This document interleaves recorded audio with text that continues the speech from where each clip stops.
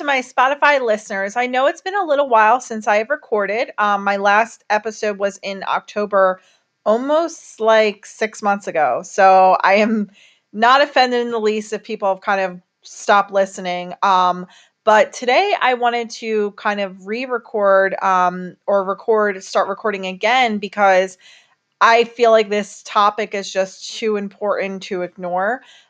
So today I am very happy to have on my best friend of 14 years, Christina Fye, who is a mental health advocate, and she has dealt with a lot of stuff herself, and she can really be a voice to other people.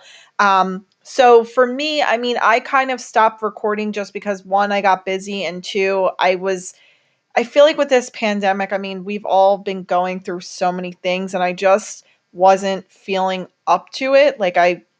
Some days were okay. Some days I just felt like, why am I doing this? But I feel like this subject of mental health is just way too important to ignore. And so many times, so many people tell themselves, I'm doing perfectly fine. Even myself, I'm like, I'm feeling okay. But then when you think about the past 13 months and what that has done to somebody's psyche, I mean, you really start to analyze just how significant of an event the coronavirus pandemic is. And I know for myself, 13 months ago, I was so excited about my wedding that was happening in 6 months, and I was working as normal. And then, boom, like everything dropped like a bomb, basically. And it was like, hey, everyone that you work with, they're all losing their job. And then, you all are just going to have to start fresh somewhere else. And at the time, I mean, there was so much uncertainty about how long is this going to last? How long are we going to be out of work?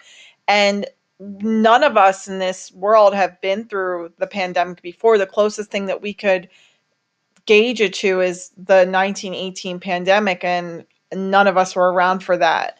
So this is all collectively our first time dealing with this type of trauma.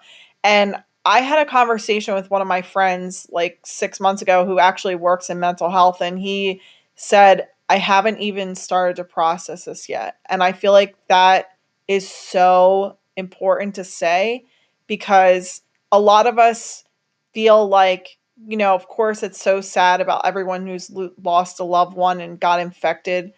But I feel like overall, this can be a start of a conversation of saying, like, it's okay not to be okay.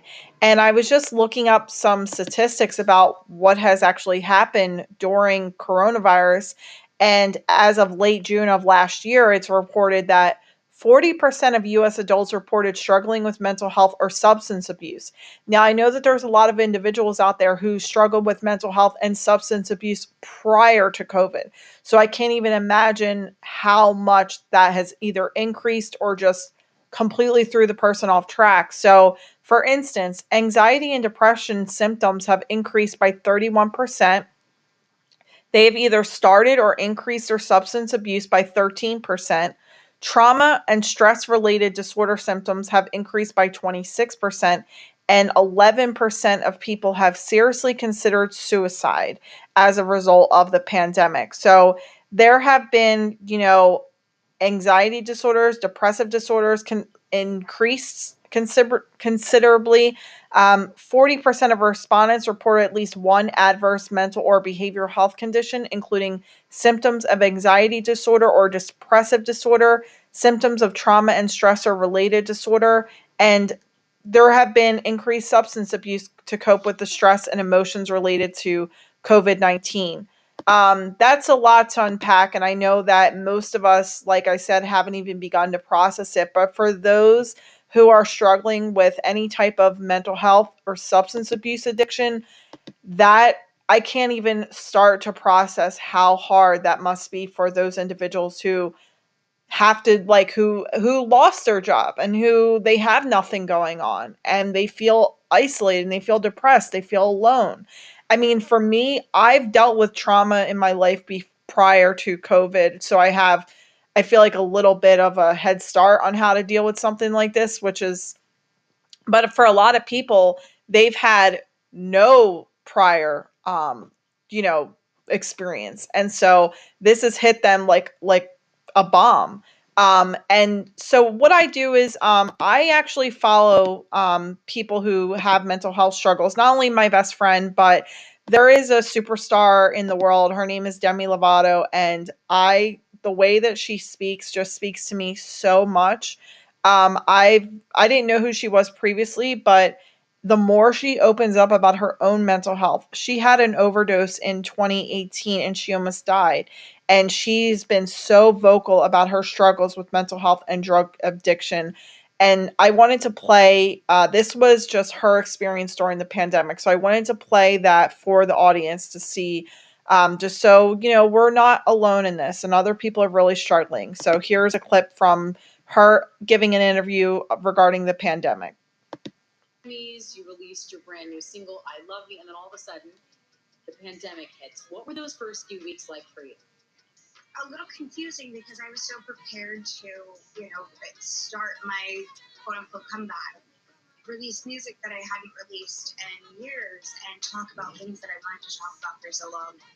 And then it kind of came screeching to a halt, and I just adjusted. I took the steps that I needed to make sure that I was doing well mentally, and just started adjusting my priorities. You have been so open, and I know because of that, so helpful about your struggle with depression and anxiety and mental illness, and that those are the groups of people who are most at risk right now in these times, and dealing with their illness and their diagnosis and feeling isolated. How have you handled this pandemic with what you've been struggling with your entire life? Yeah, that's a really interesting question. For me, it's something that I think a lot of people are experiencing this for the first time in their life. Yet this is something that I've dealt with for many years. Anxiety is something that's not new to me. I think it's just a matter of pulling out the tools that I learned over past experiences. Talkspace has. So she is saying right then and there that, these times have been really hard for her. And not only is her struggle with mental health and addiction just an everyday battle, but she was actually getting ready to restart everything from, falling off from the overdose. So for her, it became just like really isolating, really depressing. And for myself, I mean, it's like a weird thing. Like I feel like it didn't even happen, but it did. Like I know the dates are going by and I know the months are going by, but it's just a weird thing. And my heart really goes out to people that really have deal with these mental health issues and these substance abuse issues on a daily basis. One of my friends' brothers, who was actually like very close to my own brother, they just overdosed as well. And then in the news, DMX, he just died of an overdose. So these are like serious issues that we really need to be like paying more attention to. And why I love my best friend so much is that she is trying to make people aware right now about things that she is going through so that other people can be helped, other people can be aware, and that, she struggles with this every single day. And she has medical conditions on top of it. And I'm just so proud of her because she really is speaking to her truth, and it really makes me smile inside. So we're going to have a lot to talk about. This is going to be a little bit more of an informal interview than it would usually be because she's my best friend and we talk about this stuff all the time.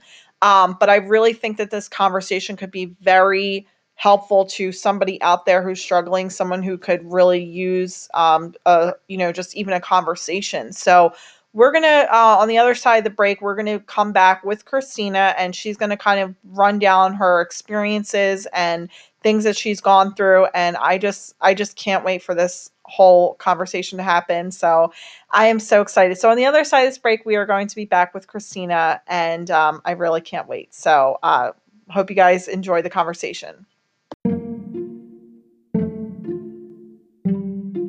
Looking for a new blender to start your morning? Look no further than the Mashup. It is an all new voice activated smart blender. It can read custom recipes out loud so users can prepare a smoothie or a sauce without the need to search for a recipe. The mashup also features numerous voice-activated blend speeds and settings, and it plays upbeat music to counter the roaring blending sound. So try the mashup today. It is a delicious beverage that will lift your mood.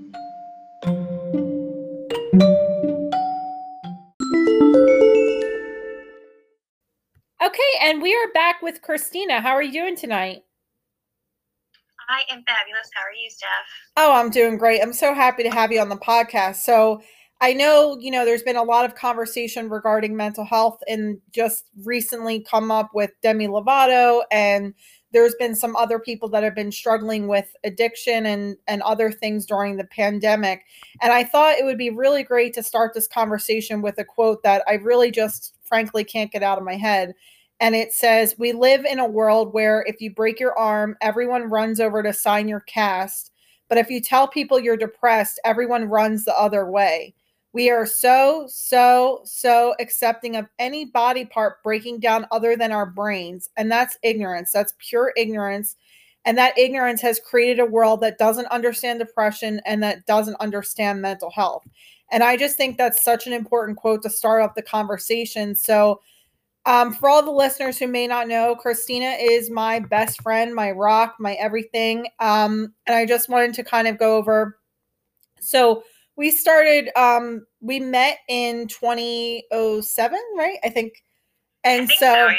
So the story goes is that I was very new to campus. I didn't know a soul. I knew one person from high school. I literally didn't know anyone. It was shell shock experience, to be honest. And I never was in a classroom of 200 people. And then lo and behold, I walk into this classroom and I see this girl with a really cool backpack. And I'm always scared to approach people in groups. But anyway, so I approached her and we've literally been best friends ever since. So thank God for that backpack, literally. So yeah, I mean, you have just a fascinating journey in the past, since 2007 and up to now, just everything you've been through and experienced. So I really wanted to take the time today to kind of walk through your mental health journey. So can you kind of go over maybe when it started, when you started experiencing depression and how that was, what that was like? Yeah. So I started to experience symptoms of depression and anxiety in 2008. But I actually didn't know that until I was looking back. So I got diagnosed around 2010, 2011. And then looking back, I'm just oh my God, I get it now. Because it messed with a lot of my thought processes and decision making at the time. So that's kind of how I put the pieces together. And so depression is usually triggered by a traumatic event, or it can also be a genetic issue. What I find so interesting is that you said you don't know what triggered it. That is fascinating to me. Yeah. I mean, I looked back at 2008 and a lot of stuff happened. I mean, you were there, but a lot of things happened. So I have no idea. I can't pinpoint just one. Well, at first they thought it was maybe you're just a college kid experiencing, not trauma, but you just have that normal stress. And then, so then when it was 2011 and you realized what was happening, what was that like that revelation? To be honest, it really sucked. But I had a really good family doctor that helped me get diagnosed, got me with the right therapist and a psychiatrist so I could get medications. And it was really hard because you're already going through a lot of mental stuff dealing with all the symptoms of depression. You're super irritable. You get upset easily. You either sleep too much or not enough. You're tired. You're hopeless. I can go on and on and on. But I was experiencing all of those things on top of having to try medications. And it was a lot of trial and error because you have to take them for up to 8 weeks to see if they work or not. So it was just a long process. And that sometimes made it worse, made it better. It took me a few years actually before I was on a medication that helped the right way. Now you mentioned you had issues with your physical health, so they thought you had a reactivation of Epstein-Barr virus. What is that for our listeners who might not know? So around the same time, this is another reason they didn't diagnose me with depression right off the bat. I had mono in high school. A lot of us do mononucleosis. It's actually created in your body by the Epstein-Barr virus. And because I just kept getting physically ill over and over and over again, they diagnosed it as chronic, and they said that it can reactivate in your system and make you sick all over again. So that's kind of what they kept diagnosing me as. We all learned later that that was a very wrong diagnosis. Right. And then it says so then in 2011, or maybe this was much later, but throughout your entire journey, you got diagnosed with hypermobility spectrum disorder. I might not say this right. Ankylosing spondylitis. Yeah, ankylosing spondylitis. Occipital, I think, and chronic migraine. And you mentioned here that so this was as recent as this year or last year before the pandemic, but you actually went to experience an experimental surgery in Texas. Is that right? Yeah, I did. I was just in so much agony all the time, so much pain. I didn't realize it at the time, but the hypermobility spectrum disorder and the ankylosing spondylitis, it just creates a lot of issues with your connective tissue, your bones, muscles, nerves. And my nerves were just going crazy. So I was just in a lot of pain all the time. And there is a surgical center in Dallas where they do a trial procedure to see if inserting leads into your head to kind of stimulate nerves would kind of help alleviate some pain. So I did have a trial surgery. It actually didn't help me personally very much. It actually helps a lot of people though. Right. You said like it didn't really do much because they wanted you to drop, or they wanted you to do that with the medication, right? And you were like, the whole point is to not take medication. Yeah, I take a lot of medication, whether it's pills or injections, you name it, I take it. And it sucks because it actually legitimately is keeping me alive. So it's like I don't have a choice. So I wanted to get off the pain meds because I'm like, well, that's one thing that maybe I don't necessarily need all the time, but I couldn't, if I had to do that with the pain meds, to me, it was just like pointless. I'm not going to have like a super invasive surgery. So the part that I'm really kind of stuck on right here is it says, I was also in a lot of physical pain and discomfort from 2011 to 2020. That's a long time to be in pain before you even know how to handle it. It made my depression like so much worse because when you hurt and you're uncomfortable all the time, you don't think right. Like your thought process is completely gone. Yeah. Can you go into some of the thoughts that you said? Like you said, you would get mad at people, or can you go into more into like what happened with the thought process before all that? Yeah. So for some reason, my thought process is totally shifted. I learned later that is actually like what happens through a lot of these issues, whether it's depression, anxiety, PTSD. It actually kind of reroutes your brain and how you think. So you kind of have to train your mind to think a little more clearly, think a little more positively, because a lot of what was going on was like, I don't know why I thought like everybody was against me. I thought like I can't do certain jobs because I'm not good enough, and the higher ups are gonna think I'm useless. And thoughts are very powerful things. I mean, people don't realize the space between your ears is like the most powerful thing. And like, like your rational thoughts versus your irrational thoughts. And do you have like a specific example of maybe a time where you had an irrational thought and then you realize like, wait, I have to seek help? So I can't think back like that far. I just keep thinking about how I kept switching jobs and moving to different places because I would think, living here and doing this job really sucks. If I moved somewhere else and did a different job, it wouldn't be so bad. So I'm illogically thinking that what's happening right now sucks, and I am supposedly logically thinking that if I tried to change it, it would get better. But that is not the case. Now, also, this is another piece to the puzzle. In 2011, so it was kind of a big turning point. I mean, you got a stellar job out of college. You were working. You had your own apartment. You were by yourself. And I think, and then just the stress of the job, and then you were in a toxic relationship, that all kind of, I think, made it come to a head in 2011. And so that may have contributed, but maybe if you want to go into more about that exact time period and when you realize like something, I need like something's like wrong here. Yeah. So this happens quite frequently to people. So I don't want anybody to be like, oh my gosh. And also trigger warning for anybody listening. I was having serious suicidal thoughts, like seriously. Wow. It was to the point where I'm just like, if I have to keep doing this job, if I have to keep living here where I don't want to live, I'm not going to make it. And I kept thinking, like, where can I go? Where can I run to? And I'm just like, Christina, you can't run anywhere. There's like only one way to end this. So like once I realized how intense that was and how illogical it was, and I'm like, wow, where is my reasoning? Like, why is my brain not helping me work through this? And I'm just like, to be honest, I walked away from it all. I'm just like, I walked away from the job. I moved. If I didn't have my dog with me,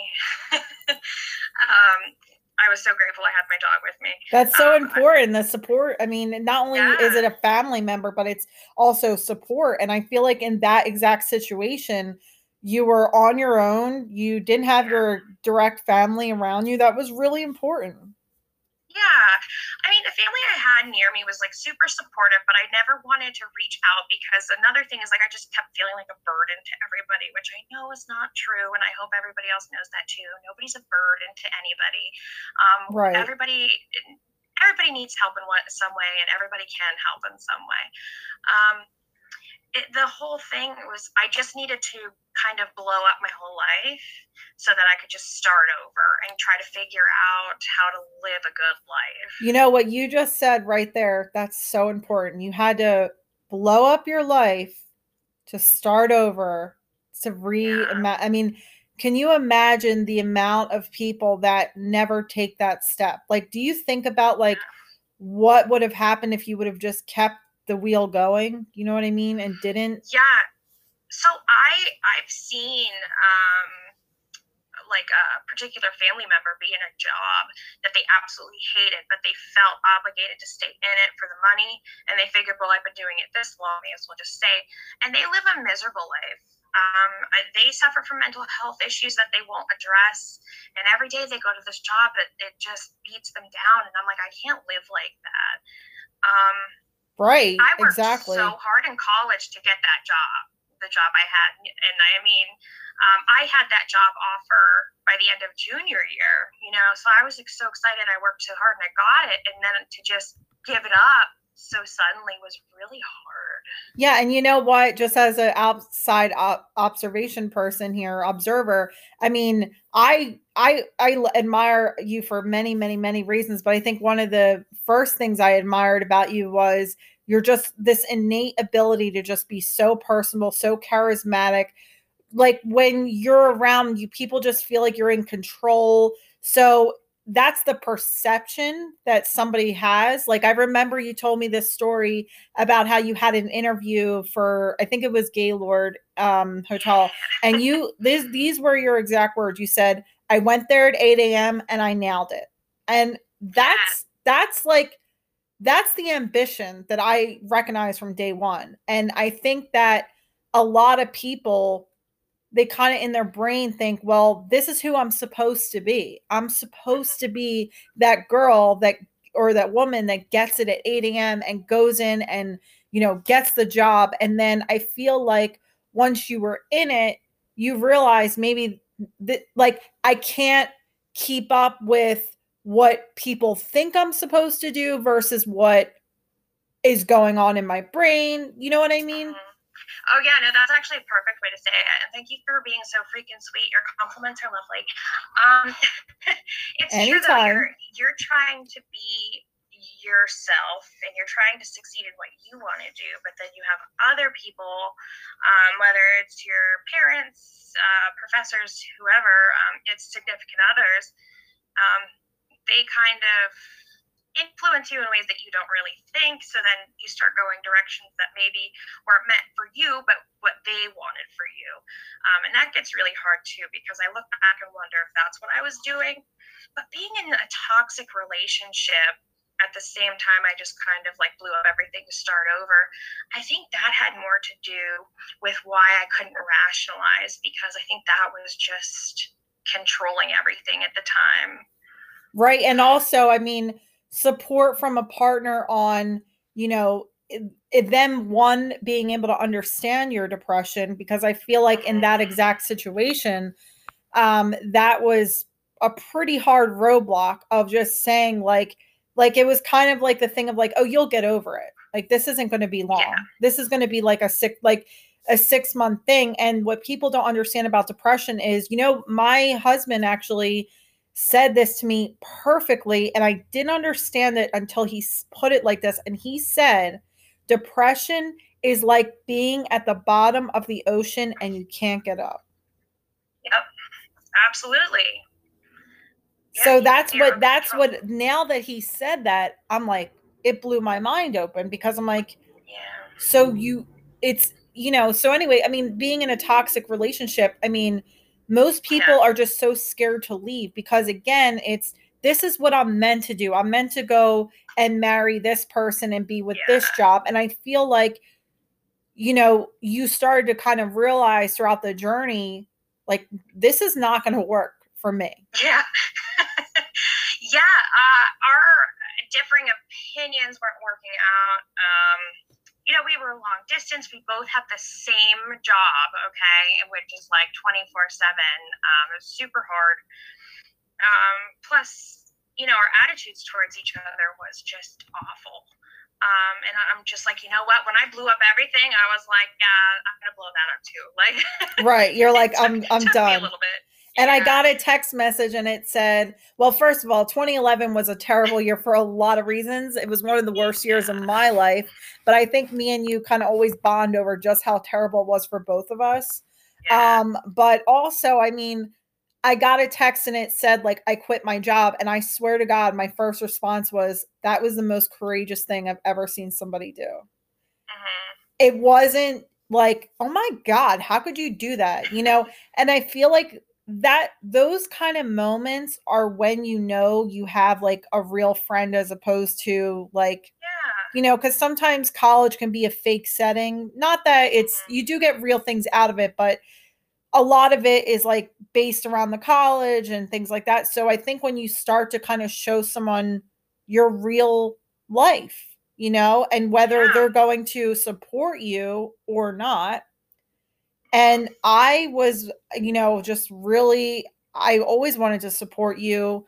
And, you know, that was a real turning point. And I remember you being a little nervous and apprehensive about going home, because you weren't sure what was going to happen, or when you got home, you know? Yeah. And I appreciate that so much. Yeah. You were always so supportive. You still are. I could say like, hey, I want to go like climb a mountain, and you'd be like, all right, girl, go get it.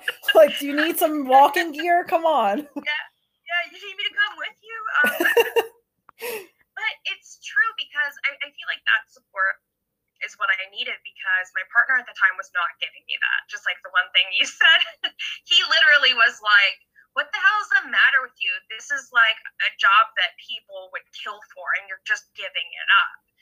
And I'm just like, giving it up is probably the wrong term that I would use. And I was just like, you know what? I don't know if this is the right decision. I don't know if it's the wrong decision, but we're all about to find out, aren't we? Right. So what happened when you got home? Like, what were those first like few months like? Miserable. So I moved back in with my mom. That was fun. My mom and I do not see eye to eye on like living.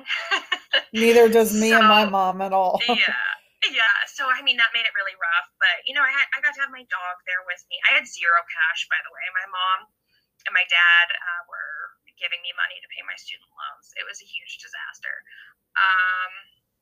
But you said that you felt guilt. And but did you also work past that to be like, I'm doing what's best for me? Because guilt is so rough on people. It's so bad. Well, you know, I've been in therapy in different out 2011. And at that time, you know, like I'm in therapy and they're kind of helping me work through it.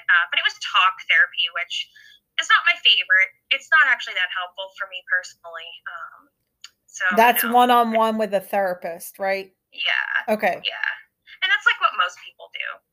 Right. That's kind of everybody's introduction to therapy, which is good.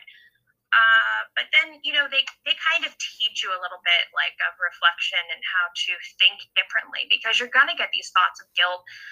You're going to feel like a burden. You're going to feel like you're worthless. And you kind of have to flip them, you know, like I'm not worthless. That's my brain lying to me. Right. I have a different purpose now. I'm doing something else. Yes. I'm on a, you know, the way I think about it, that gets me down too. And I say to myself, you're on your own path and your own journey and your time will shine. But in that situation, you know, I can only imagine what it did to your brain, because here you are, you just had this, like, again, like a stellar job, and like, you know, you fought really hard to get it and you earned it. And then, you know, you're, and then like, you know, 6 months later, you're home and you're back. It was almost like where, you know, like you didn't go to not that you didn't go to college, but like, it was like not like the complete opposite of what somebody would expect to happen. So, I mean, I'm again, like really proud of you for just saying like, I'm going to start anew. And like, so what were those early days like when you kind of worked past like the initial reaction and you just realized this is how I'm going to do things now? Yeah, I really just had to be bold. I really just had to be like, you know what? This is how it is. I might not like it, but we're freaking doing it. You know, just a lot of radical acceptance. And, you know, I went from that awesome career to waiting tables. That's humbling. Like literally making, what is it, like $2.83 an hour or something, and then you just kind of live off your tips. And I'm telling you, it's not a lot, but I would wait tables for the rest of my life rather than have like the career I used to have. Right. And then I remember they were saying to you that there was talk about like putting you in management training, and you just, and I remember you saying to me, I'm not doing that. Like I don't care. Yeah. And that's what I was saying before, is that, you know, you just have this innate charismatic ability to kind of take control in a very good way, to where people feel like they can rely on you. And, you know, I just feel like at that exact moment it was like a fork in the road. You had a path to go back to that life that you just came from, or continue on the life you're going. And that's so stressful when you're talking about student loans, you're talking about bills, you know, that's not an easy decision for people to make at all. Yeah, no, you're absolutely right. And it made me mad a little bit, because I'm trying to overcome that feeling of guilt, feeling like a burden, relying on all these people constantly just to get by. And it made me so upset, and I had a lot of resentment for a while. I don't think that the people that I was relying on, you know, like aside from you and our friends, I don't think they took it the right way. I don't think people understood what I was actually going through. I think people were kind of miffed, like, oh God, why do you need money again? It's like, oh, sorry that, like, you know, Sally Mae won't get off my back. Like, right. And that made me so upset. You know, there were times when I would like overhear phone conversations about myself, you know, and I would like, and then you just felt like it brings back all the initial feelings of like, you know, of guilt, just like, you know, I shouldn't be like asking, but then it's, you know, again, it's like humbling. And that, you know, so go into more. So you were hearing phone conversations, and then what were your like thoughts? You know, that kind of accentuates the feeling that you already have, that you're worthless, and that people think you're worthless, and that feeling of guilt. It's so hard to hear other people say stuff like that and confirm it when you thought they were helping. Right. I mean, that's got to be rough. And, you know, Christina, we have just so much more to talk about. I honestly could talk to you for 24 hours a day, but we're on the other side of this commercial. We are going to come back and we're going to go more into some of the things you were diagnosed with and some healing tips. And so stick around and we will be right back with Christina.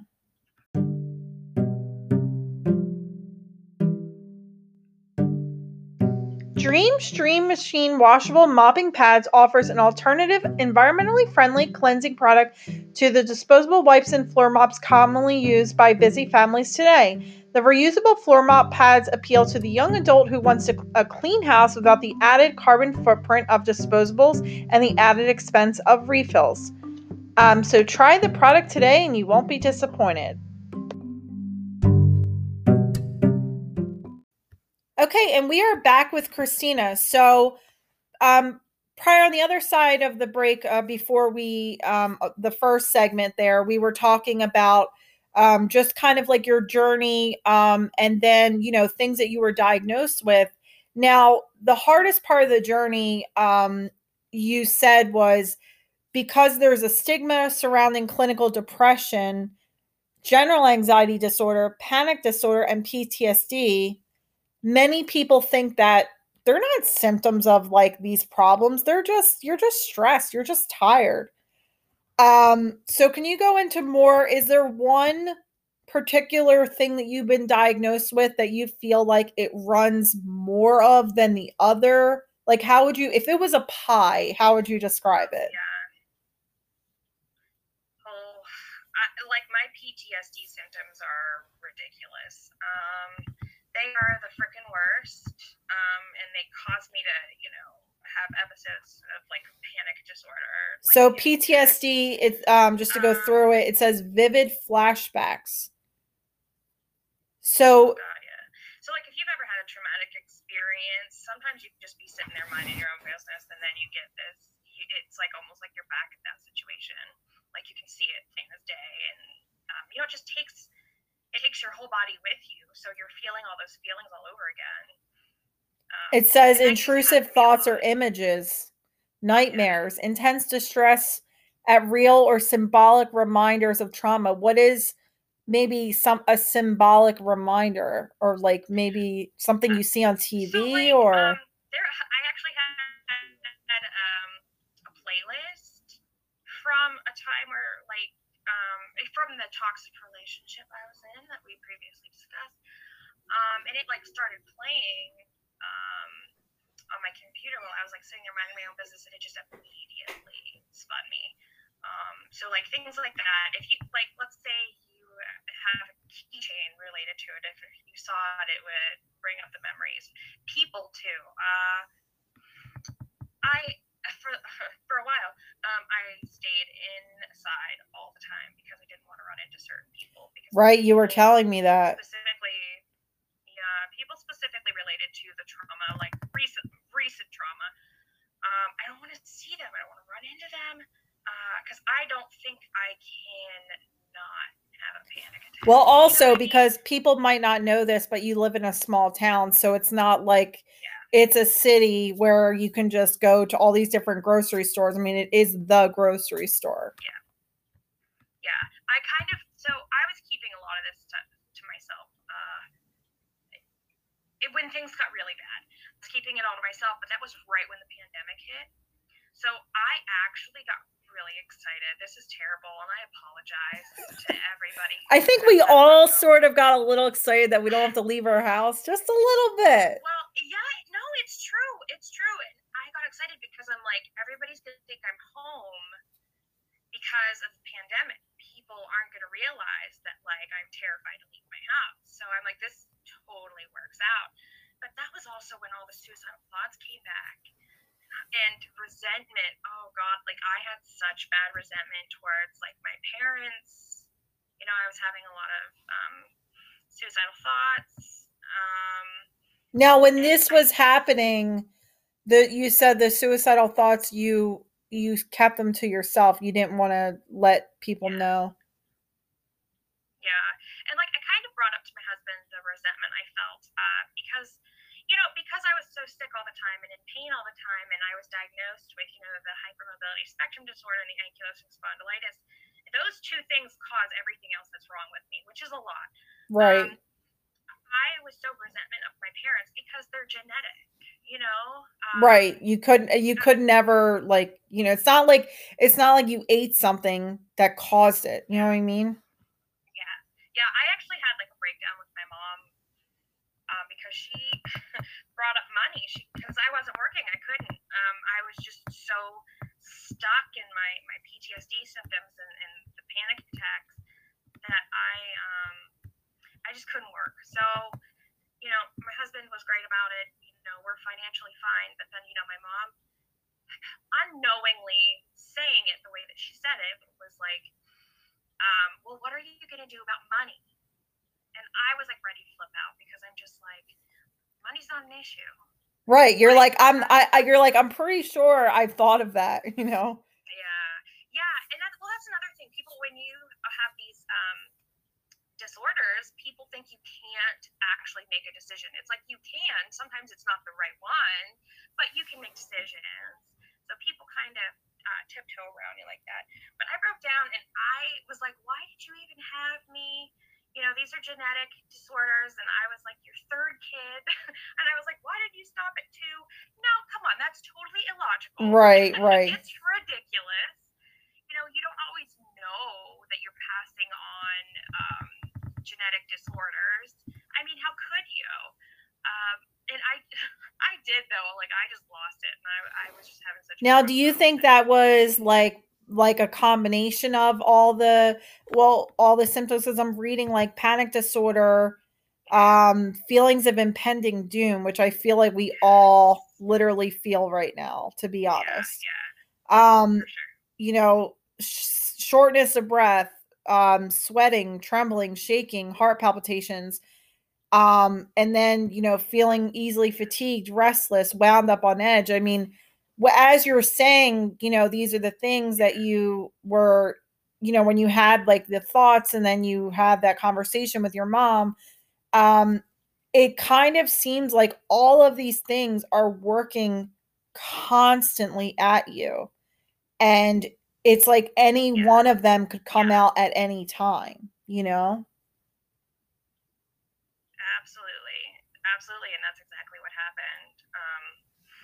And it sucks so bad because sometimes panic attacks spring on you. Like you think you're handling a situation well, and your brain takes it a completely different way, and it just triggers your body into,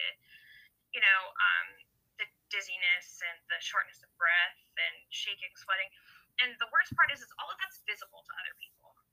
They can see you having a panic attack. People don't always understand that that's what's happening. People panic, freak out, don't know what to do. It makes everything 1,000 times worse. But that is why, like, coping techniques, breathing techniques, grounding techniques, all of those things are so important to know and understand because your brain is trying to pull you under, just how you said earlier, you're stuck at the bottom of the ocean, you can't get out. That's where your brain is taking you during a panic attack, and you have to bring it back out. And that's so hard. It is so hard. But now, like for your symptoms, it says like, you experienced every single one of them, difficulty concentrating, irritability, etc.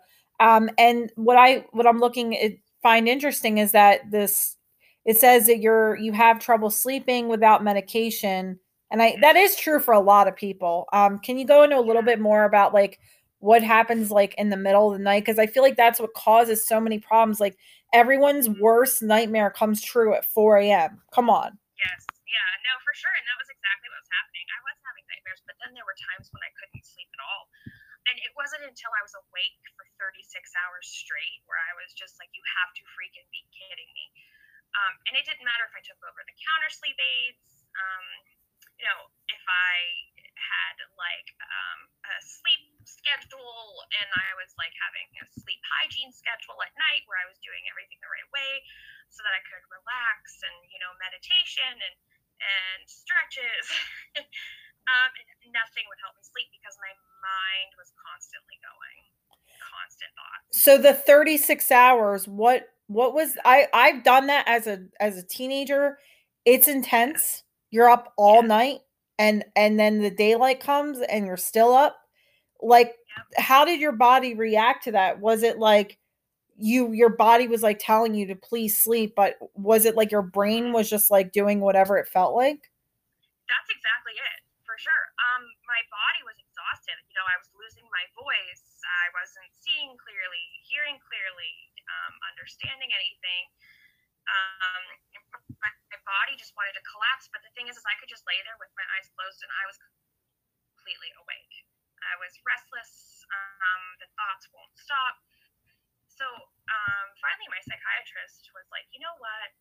We don't usually put people with like depression, anxiety, PTSD. We don't put people like that on Ambien. He goes, but I'm thinking this is a special case. So he did. He put me on Ambien. Don't worry, there's a side effect of racism, Christina. Don't worry. Roseanne told us all about it. I was so nervous because of all the things you hear about it. It actually wasn't that bad. But people with my conditions, they typically take trazodone, I believe, or Seroquel.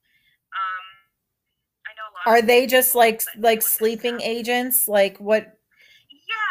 Yeah. So that's exactly what they're meant to do. One's like an anti-anxiety that just happens to put you into a deep sleep, but they are connected to nightmares. And since I was already having nightmares when I could sleep, we were trying to find a way to get rid of that problem. And sure enough, like I don't remember any of my dreams. And it's kind of a blessing. So then you got put on Ambien, and then this was, so walk us through the actual diagnosis, because I know the journey was, 2011 was like kind of like the turning point, and then you had your jaw dislocated, which then was actually a part of the hypermobility disorder, but then you had surgery on your wrist. And then what was that first experience like when you finally got diagnosed and you just were like, oh my Lord, this makes sense? I mean, it was super comforting at first, and I was like, thank God, this has been like almost a 13-year journey at that point. But then I was like, oh my God, like these are terrible conditions to have. So the hypermobility spectrum disorder, it's a connective tissue disorder. So tendons, ligaments, anywhere in your joints, your organs, your skin, none of that works properly. So I was constantly having joint dislocations. My jaw was the freaking worst. It still is. And then it messes with your nerves and your organs don't work properly. And then if you're like me, your organs really don't work properly. And sometimes they just knock you flat out unconscious. Which actually did happen. Yeah, that was in 2018. So to set the scene for everyone, you were at home, right? And then you just, what happened? Like you passed out? So I'm used to pain, but the pain I was experiencing just out of nowhere was like pain I've never experienced before.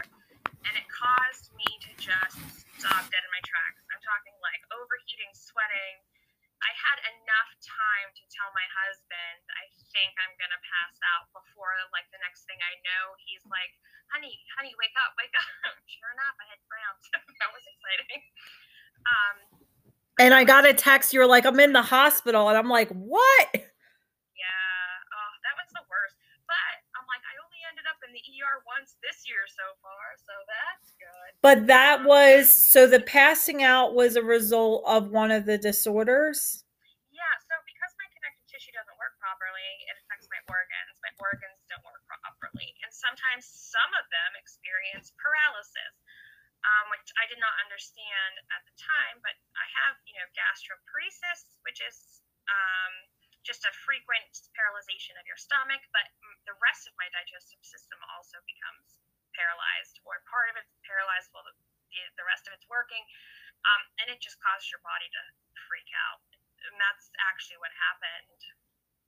So then that was in 2018, and then 2019 there was another traumatic event. You were separated from an employer, and then that was traumatic, because I think it was the type of thing where, you know, you went to work, you tried, and it just again was fighting against you, and then, you know, you try to go about it, you know, like the legal way and say like I'm going to have my paperwork at hand.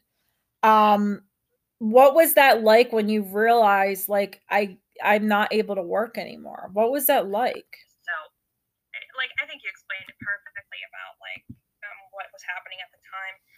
So I knew since about 2018 that I was going downhill, and I didn't know how much longer my brain was going to function because I got pulled into, you know, being disorganized and not being able to concentrate on anything and being hyper fixated on stuff that I shouldn't be hyper fixated on, so I couldn't concentrate on the important stuff. And I knew it. Like, I knew it. I had a super intense job. I gave it my all for as long as I could, but I knew it was all going downhill super fast. The thing that made it traumatic was I was trying to find a good way to leave. That day, I actually got approved for short-term disability because my joints kept dislocating and I was having a hard time going up and down steps. My job required it. I couldn't do it. But instead of me just trying to go on leave and trying to work through it, actually what had happened was like a plan was put into place to like strategically and unfairly like remove me from my job. And they made it sound like, oh, but don't worry, like if you want a job, we'll have one. And Stephanie, I'm not an idiot. There was no other job, so that would leave me with nothing. Right. Now, mind you, like I already knew my illness was taking over. I was already on short-term disability of that day. And I was just gonna move forward, try my best outside of the company. I didn't need someone to like tell me that, but it was the way that they went about it. You know, I never thought that this was possible because I always was like, that's something that happens on movies. It's not real. Right. Where people like make up lies about you and like put fake records in your personnel file to make it look like you've been screwing up and we've been talking to you about it all this time and you never fixed your bad habits. And Stephanie, nobody ever talked to me. I feel like I should point that out. So there were a lot of just dishonesty involved, and I was like, wow, like I wish you would have just let me go. You're like, wow, this is going to a whole nother level. And I told them, I said, wow, I wish you would have just let me go instead of like defamation of character. It would have been way cooler. But yeah, and that's what made it traumatic. I don't care about quitting a job. I don't care about getting fired from a job. I was going through enough as it was. I had enough crap to worry about. That was the last thing on my mind. But I'm like, you didn't have to make up stuff. Right. To get rid of me. So then this all happened. So that was 2019, which feels like 10 years ago, to be honest. And then 2020, of course, was a disaster for 1.5 million reasons.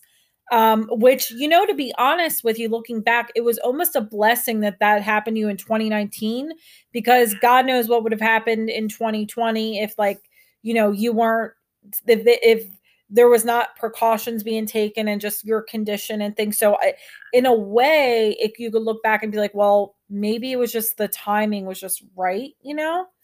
No, I agree. It definitely was, because as soon as my like short-term disability was over, and it's like at that point I personally didn't have an income unless I went to get another job, which I couldn't physically do, or mentally at this point. And I think at that point, though, that's when the first few cases of COVID hit the United States.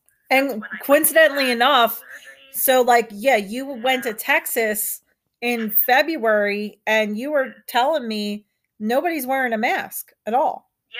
Yeah, and like my mom and I brought masks. We were ready. Actually, we were wearing masks, and this happened here too, living in a small town, wearing masks like right off the bat before it was mandated, and before things got really bad. And people look at you like you're insane. And I'm just like, dude, this is serious. And you know, with COVID, I mean, a lot of people are experiencing trauma for the first time. You know, where you really don't know what's going to happen next. And Demi Lovato said something that I just feel like hit the nail on the head for me and so many people.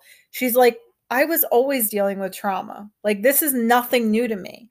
And I just feel like I watched as other people that I know have, I mean, I don't know, they've never had a traumatic experience, but they look like a deer in a headlight to me. Yeah. And I'm just like, so you've never, you know, and not that it's like a badge of honor, but like, you know, you have to know how to deal with this stuff. You know what I mean? And yeah, I get it. It's unpredictable, whatever. But I feel like me and you have kind of like a heads up on other people just because, you know, with your conditions and then things that personally happened to myself, we were, you know, when you go through things, you know, with like different like medication and not knowing how you're going to react, not knowing what's going to happen next, not knowing, you know, what's going to happen with the job. I just feel like, you know, a lot of things have changed since March of 2020, but you know, like you said, I feel like it was a blessing that, you know, you were able to be in your house so much. And you know, being in Texas, that was in February. And when you got home, did you feel like, you know, hey, like, I don't know if I'll try another experimental treatment? Because I know the one thing particularly you said that your insurance company was just ready to sign you up. They couldn't wait. Yeah. And I was, okay, I needed like a $5,000 MRI like that January, and they denied it. They're like, no. But then that trial procedure was $400,000. They approved it and paid it. And then they're like, if you want the permanent implant, it's $700,000, and we'll pay that too. I'm like, but I can't get an MRI. You're like, what? Yeah, healthcare was really hard. Well, one of the things I love that you put up was like your explanation of benefits, just so you like, so people can see like, this is my situation right now. Like you're upset because you had blood work done. This is me. Like, and I just love it because I feel like you're just so open about the things you've gone through. And so, I mean, we certainly have more to talk about. But you know, you really are very open with the people on your social media, just about things you've gone through. And I know that you have a support group for some of your the conditions. Can you go into a little bit more detail regarding the support groups that you found online? Yeah. So, you know, I work with an app. It used to be called Syndio Health, and now they're called Better Days. I actually got to participate in their beta program to help get it up and running. And I got to meet a lot of people that suffered just as greatly as I did. And it just makes you feel so good that you're not alone. But also, giving and receiving advice is actually how I got diagnosed properly. So that's what I do. I give people as much information as I have to see if it would help them in any way. A lot of the time, your doctors do not know. And that is the truth. And you need to bring up, could it be this? Could it be that? But you also need good understanding doctors on your side. You know, I went through a lot of them. And, you know, hypermobility spectrum disorder wasn't even a thing in the United States until about 2017. Everybody just ignored it. Until 2017. Yes. Which was 4 years ago. Yes. But Penn State jumped up all over this. And the woman who runs I'm going to get this wrong, but she runs whatever it is in the UK for hypermobility spectrum disorder and hypermobile Ehlers-Danlos syndrome. They hired her, and now she works for Penn State.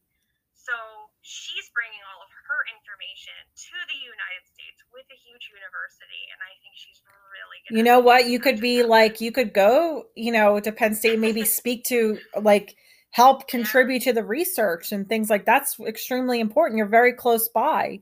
That you could just, you know, be of use to them. You know what I mean? Well, hey, if anybody needs a guinea pig, I think I've proven I will do just about anything. So Now, so in October of 2020, a lot was happening around the world and at home.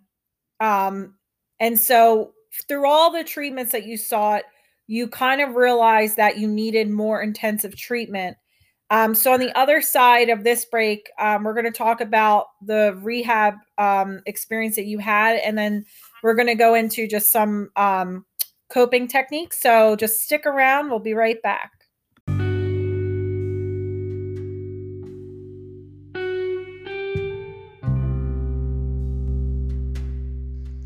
Here's the reason I go for long walks and the reason I take Sunday afternoon naps. He's the highlight of my morning before work and the source of my excitement in the evenings. He loves me unconditionally. Of course, I'm talking about my beloved pup. For all that and more, I feed my dog natural special menu, all natural dog food. With no artificial colors or flavors, I know that I'm taking care of him as well as he takes care of me. So try the food today, and it is sold in department stores across North America. Okay, so in October of 2020, obviously a lot of things were happening around the world. We had a huge election coming up, but you actually decided to seek more intensive treatment and go to a rehab facility. I believe it was near Lancaster. I could be wrong. It's actually right outside of Harris. Actually, it's pretty much York. Let's just call it that. Gotcha. It's pretty much York. So what was the facility and what was your experience there? Well, should I name the facility? You don't have to. I just don't want anybody else to get totally outed. But it was a really great facility, and to be honest with you, waking up somewhere that wasn't my house for 30 days straight was actually therapy just in itself. But I got to experience a lot of group therapy, which is super magical. If anybody ever thought they were scared of it or didn't want to do it, I highly recommend it.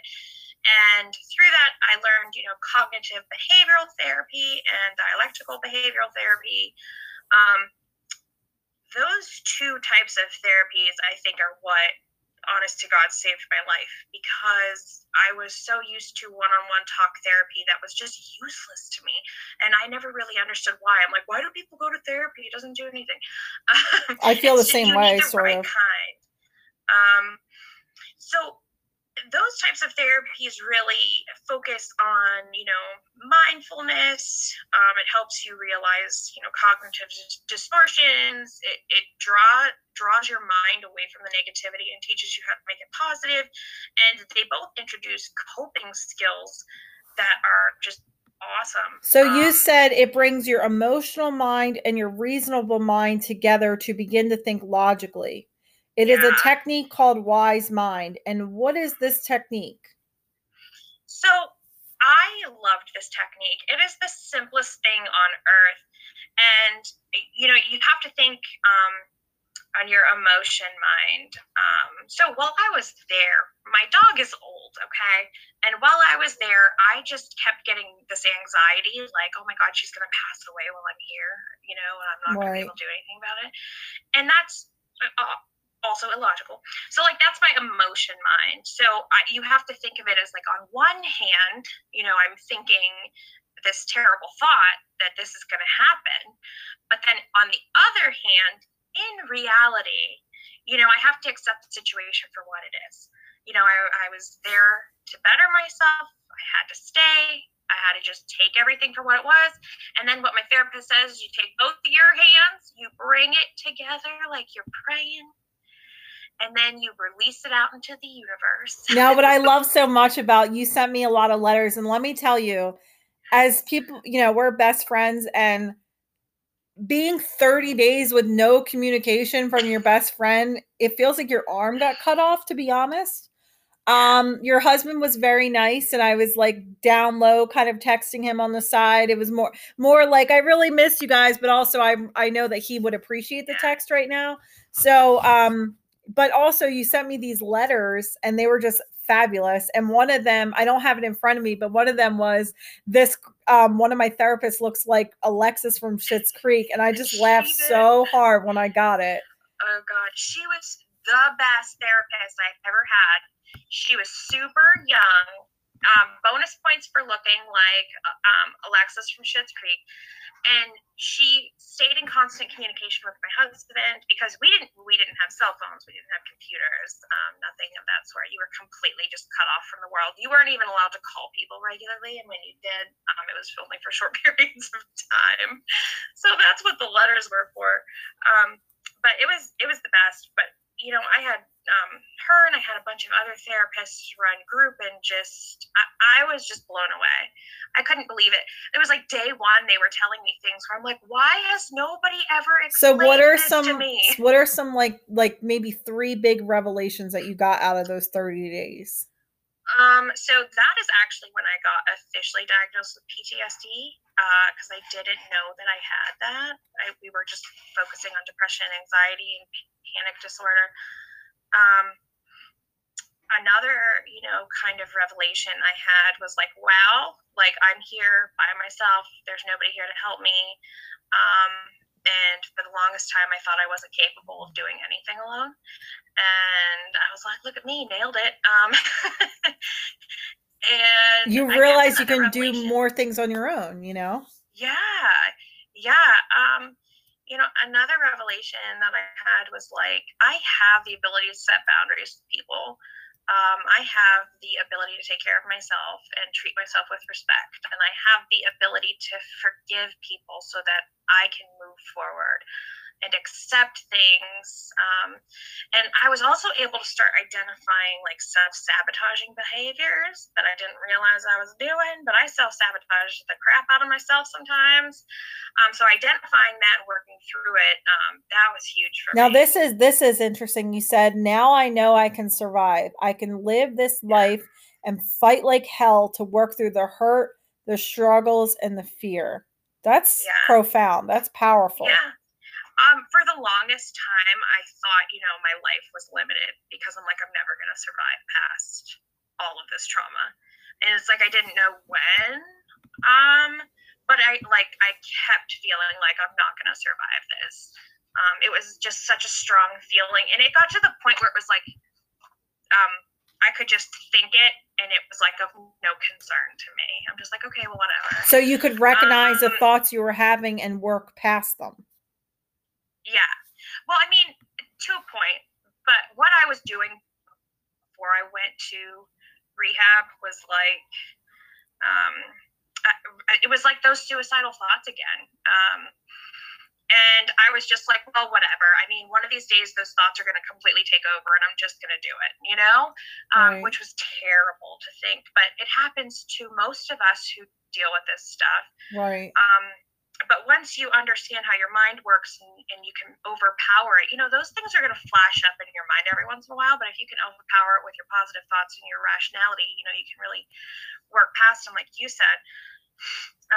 But I thought for sure, you know, I was okay with it at this point. I'm like, I'm not going to survive depression. But then when I got to you know, rehab and therapy, and it was like 24/7, 30 days, it was just completely life-changing. And I was like, oh my God, like I know how to live. That's amazing. That is like the greatest thing that you could ever get out of that. And, you know, just from your support system, I mean, you had me, you had your mom, you had your husband, you know, I think we were all under the understanding like this needs to happen. And, you know, like I said, the communication, it was like, it made me realize, I'm like, this is what my life would literally be without my best friend. And I fucking hate it.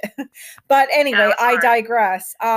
So your most helpful tips, you say, keep a journal, engage in self-care, wise mind technique, identifying your individual cognitive distortions, learn forgiveness, coping skills, boundaries, and preventing self-sabotaging behavior. Now let's talk about forgiveness for a second. So you said it is a learned behavior that most of us think we do, but we don't. So because you can bury things and think like, oh, well, I buried it away, so like all is forgiven, and that's not really how it works. I like that you said forgiveness is about you and not them. That is power. That is powerful, because a lot of people hold on to resentment, including myself, people that have hurt me so badly. And I just want to like give it to them, right? And I just want to tell them, like, you hurt me so bad. But, you know, my husband made a great point one time. He said, why are you letting people pay rent free in your head? Yeah. So I really think that the healing process is about you and not about them. And so what are some things you learned about forgiveness in particular that I think a lot of people could take away? So first of all, like the one thing you said is like nail on the head. How it's like, why are you letting people live rent free in your mind? And that was something we brought up a lot, and we kept, you know, as the people suffering, we're like, we didn't invite them here. They came. Right. They decided to stick around, and that's when your therapist is like, that's why I'm here to help you evict the shit out of them. Exactly. So, forgiveness is one of those things that I had a really hard time with because I didn't know how to do it correctly.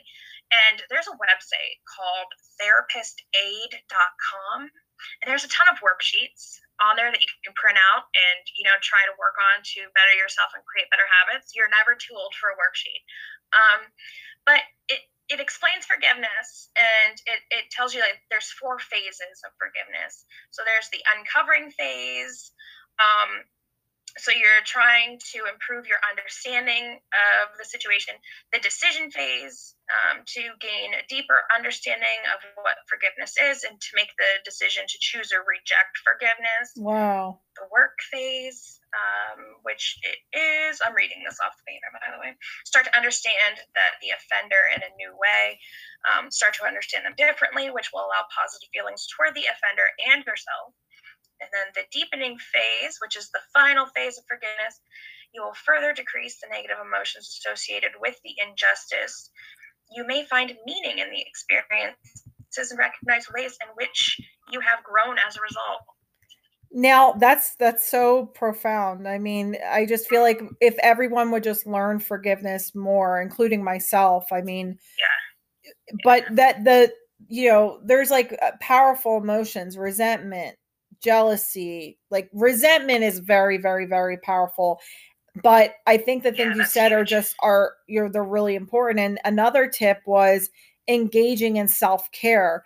So like going on a hike, going to the gym. I know with COVID, of course, that a lot of people like really flipped a lid over not being able to go to the gym, but learning a new language, watching TV. What are some things particularly to you that you love doing and it takes your mind? I mean, right here it says watch funny videos. So is there, like, when you start to feel a certain way, do you like say, okay, I'm going to meditate now, I'm going to do yoga? Like what's your like process? So it depends on what's going on in my head. Like if I'm suffering from intrusive thoughts or I'm experiencing flashbacks, I definitely go to something meditative or something that I can hyperfixate on until I'm ready to confront those thoughts and kind of turn a positive mind to it. So I'll just find a YouTube video or something that I can listen with headphones where, you know, you just sit and make sure your feet are on the floor, your hands are on the floor. You just want something to keep you legitimately grounded and just listen to a meditative a video or anything that they're all over YouTube and they're all great. Those are so calming. Right. And I think even too with COVID, I mean, as someone who lost their job also, I don't have anything. I don't have a lot to do every day. And, you know, the one thing that I've been doing is I've been watching old TV shows. So like Step by Step's like my favorite like 90s show. It's so funny. I laugh out loud. It's hilarious.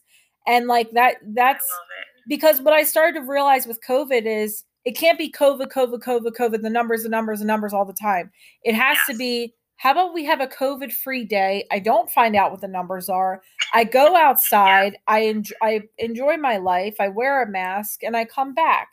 And I feel like, you know, that for so many people that are struggling so much, whether it's addiction, whether it's, you know, in Demi Lovato's case, eating addiction, she had also drug addiction. Yeah. But like, as I was saying in the very beginning of this episode, is that the statistics are just up. They even said like with children, you know, doing the virtual learning, they're even like now guiding children as to like how to cope when they start to feel upset. And I know for myself, I mean, I have gone through the motions. I thought I had it. I got tested. I was shivering throughout the night. I this happened to me last year, but I went, out because I wanted to have a nice day out in the water, and I was in the water with no mask on, and there were a bunch of people around me, and I came home and I literally had a real nightmare from that experience, because I think it was my brain just saying, what the hell is wrong with you, and why did you do that? And Sure. I then have to like pray that nothing happened from that. So your brain is just so powerful, but I really feel that, like, engaging in self-care, doing yoga. I mean, something that's been very powerful for me is just exercise, going out. Whenever I start to feel that anxiousness, I go out, I breathe fresh air. I see people walking their dogs. I forgot to tell you, but there's a lot of people walking their huskies lately. So, and that helps, but what would be your advice to people just feeling, I mean, to give you a very good example, today I had a conversation with a former colleague of mine, and they put it like this: COVID took everything from me. They took my mom from me. They took my job from me. They took, like, I got in a huge fight with my sister from me. It took my pride. It took everything. So what are some things that maybe you can recommend for maybe just all of us? We're all just feeling so hopeless right now. Yeah. I'm dead serious when I say everybody has something going on with their mental health that needs help. You're never going to fix what happens with your mind, but you can make it better and gain more control over it. And if you feel like you're suffering from any of those conditions, especially depression or panic disorder, anxiety, the PTSD, that's all stuff, feel free to Google it. I know everybody's like, don't Google your symptoms. In this case, freaking Google it, because if you feel like those are the symptoms you're suffering from, it is so important to reach out and see who can help you. And it's fine to even start with your family doctor to see if they can recommend you, or if you have like a mental health facility nearby or therapists nearby.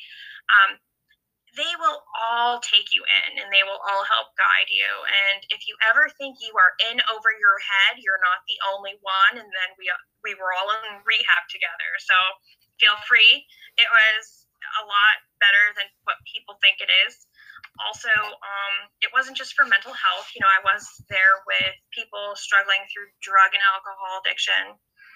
And just one thing I want to mention, shout out to all your sober friends. If you have friends that are sober and worked really hard to get there, don't forget to remind them how proud you are of them, because they worked their ass off. I think that's so important. Like, with Demi Lovato, this was in her documentary, but they said, like, she made it past the 27 club. She turned 28, and they were all like celebrating that because they never thought she would get there. And, I think also just having like that journal, today I accomplished, a positive thing I witnessed what was one thing that good that happened today. I mean, and I think that's important to keep in mind. It's important to keep in mind just that although humanity has showed us over the past 365 odd days just how bad it can be, I think there's also good in the bad. And, like one of my friends said to me, like, he hasn't even processed all of this yet. And I think of you when I hear that, because, you saying that you got diagnosed finally in 2019 or 2017, or no, maybe it was 20, either year wrong, but either way. There's a lot of diagnoses. Yeah, like you went through a 9-year journey, and, saying like, I haven't even begun to process it yet. I feel like just now you're able to start unraveling all the pieces that are together. Do you know what I mean? Yeah. And speaking of Demi Lovato, she's like my favorite advocate for this. Because she said, working on your mental health is a full-time job. Your recovery is a full-time job. And she's absolutely right. It is. And it takes everything out of you. And, when I came home from rehab, I didn't just like go back into the world. Things were still tremendously hard for me. I ended up going into what's called an intensive outpatient program. And because of COVID, it's all online. And it was 9 hours a week. Oh, yes. 4 days Tell a us, week. tell us And about the outpatient program. Like, how was that? It was amazing. It was just another form of group therapy. It was online. It was so helpful. It's just people helping people. And that's what makes it work. That's what makes it so awesome. And you start to look forward to it. But it is exhausting. By the time you're done with it, you've just put so much emotion, so much effort into it. Like, I took a lot of naps. But I did that for, oh my God, 4.5 months. I did that, which a lot of people are not in there that long. And now you're where are you at this exact moment? You are 1 day a week? I'm with this same company that runs the group sessions, but I'm in what's called a general outpatient program. So it's just 1 day a week, and it's just for an hour. And it's awesome because a lot of people that graduated from the last program I was in are kind of all in there with me, so we all know each other. That's awesome. Yeah, and it's only 1 day a week, so it's nice because then you spend the rest of those hours you used to spend in therapy, you're trying to put the pieces back together. So it's actually really nice. But I also have an individual therapist, so I'm in therapy a lot. People think that's super weird, or they think like, oh my God, you must be like completely suicidal or whatever. No, I feel like now, even with the pandemic, I mean, Demi Lovato, and then, you're an advocate, like, these things are super freaking important, and everyone thinks that, like, our mental health, like, we're all okay.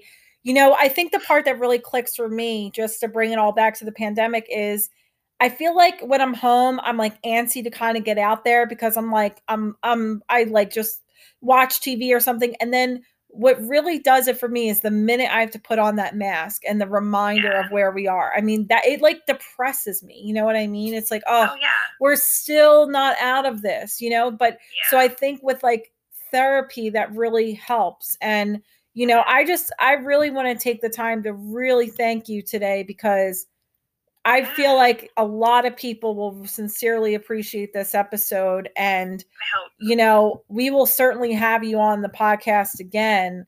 And if I could just end it, what is something that you hope to achieve in the next 6 to 12 months that you will be so proud of? I want to be able to have a regular gym schedule. That's exciting. Sounds ridiculous, but that is actually very difficult for me to do. And it's all because of my personal cognitive distortions that I'm trying to get through. So that is what I want to accomplish. And you know what it is? It's just one step at a time. You don't worry about getting to step Z. You worry about A, B, and C. So, but there's always tomorrow. You know what? Tomorrow is always a new day. And I do keep that in mind. And, I just feel like, especially with COVID, it's just extremely important to keep in mind. But Christina, thank you so much for being on our show today. And we will definitely talk again very soon. Thank you to our listeners. And we'll be right back, and we'll close on the other side.